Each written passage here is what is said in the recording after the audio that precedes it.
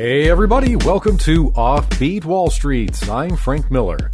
Every week we run away from home in order to beat a murder rap, join a small cult dedicated to laziness, and then eventually return home to murder our uncles. Yeah. All this in an effort to bring you the best information about Wall Street and the financial markets. That's the plot of The Lion King, right? It's like Manchester by the Sea, only way darker.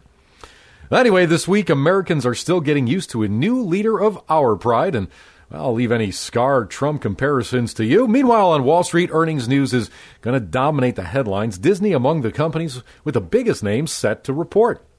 We'll also take a look at what to expect from Mouse House, as well as a couple other media giants that are on tap this week. We'll take a look back at the biggest news from last week. As expected, the Fed did a little of interest, but we'll take another look at the big picture and see if the latest Fed meeting did anything to change the interest rate picture.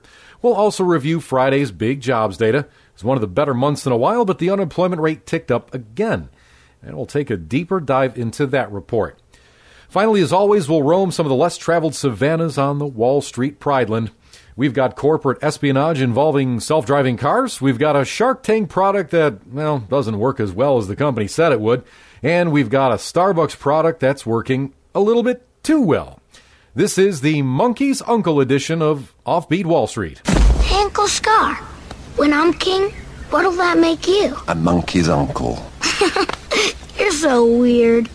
You have no idea. All right, remember last week how we told you the Federal Reserve was a sure thing to leave interest rates alone this time around? Go back and play it again. We'll wait. No, I can't wait. I got to catch a bus in a few minutes. Well, what happened, you ask? Well, a sure thing is, it's a sure thing. That's why they call it a sure thing. The Fed left rates unchanged, and the decision came with a unanimous vote. The markets were hoping the Fed would offer clues about when the next interest rate hike would come, but policymakers didn't give any indication as to whether further tightening was imminent. Darn you all. And while the Fed didn't give much specific guidance, traders are generally betting that rates will remain steady for at least a little while longer. Trading in the options market suggests a nearly 87% chance that the Fed will leave interest rates unchanged again at its next meeting. The next rate announcement is set for March 15th. Looking a bit further out, the Fed has another meeting scheduled for early May.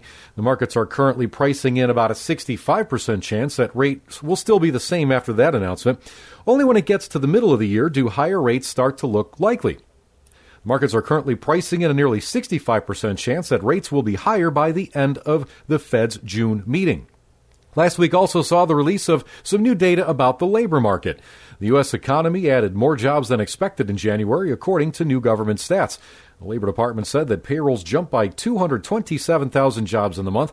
That was well above the 175,000 that economists were expecting. It was also a big step up from December. The latest data show just 157,000 jobs were added in the last month of 2016.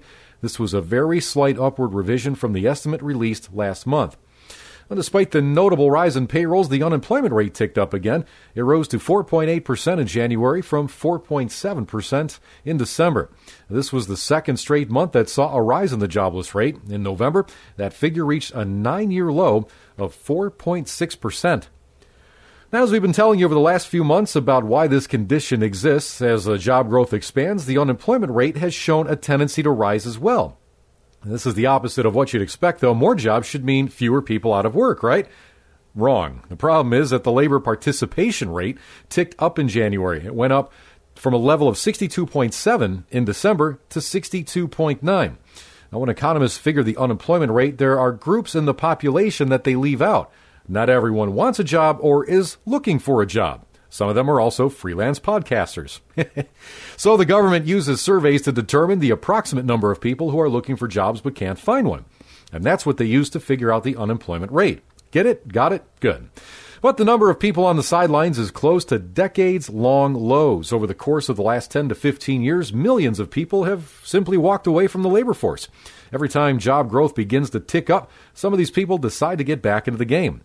Now, it means that we could see big job gains combined with an increased unemployment rate, at least until we soak up some of the excess labor force that's out there. Life's not fair, is it? You see, I shall never be king. And you shall never see the light of another day. Well, it's a big week for media giants. Besides Offbeat Wall Street, Disney is among the bigger names in the sector reporting earnings this week. The entertainment giant is expected to earn $1.49 a share. This would be a notable drop compared to last year when the company earned $1.63 per share. Here at Offbeat Wall Street, we just earned $1.49. Well, it's a start. Disney revenue is expected to hold steady in the quarter. Here, we're just expecting a quarter.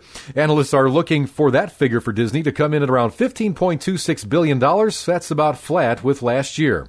Last time around, Disney reported quarterly profits that rose to $1.77 billion, or $1.10 a share. That was up from $1.61 billion, or 96 cents per share, the same period last year.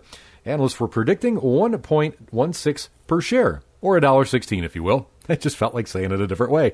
Revenue slipped about 3%, falling to $13.14 billion compared to $13.51 billion in the year-ago period.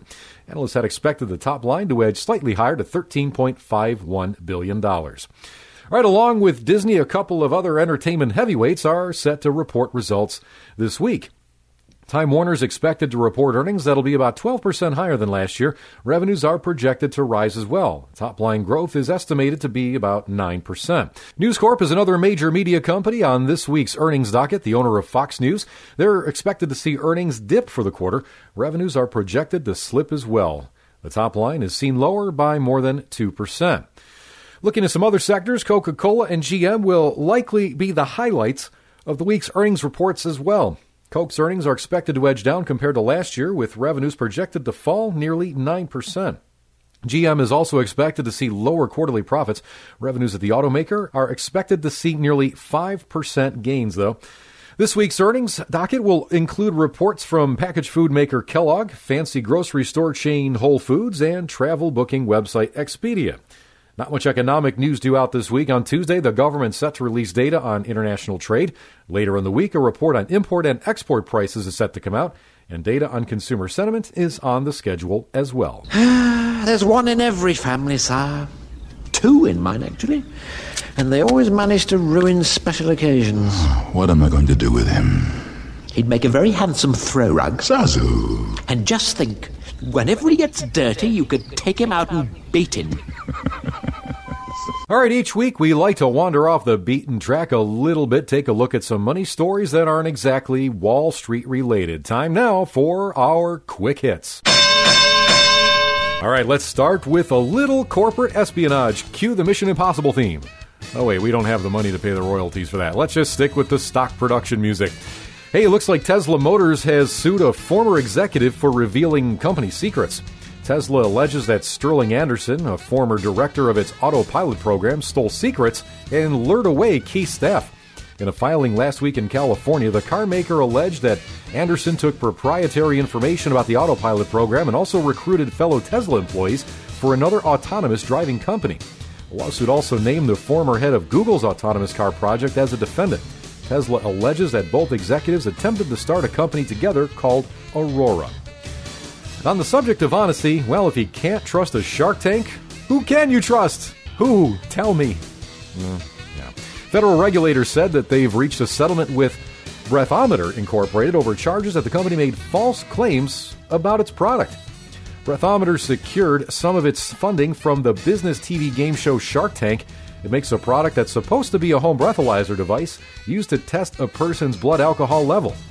However, regulators charged that the company oversold the product's accuracy. It claimed that the product was up to, quote, government lab-grade testing, unquote, which turned out not to be true.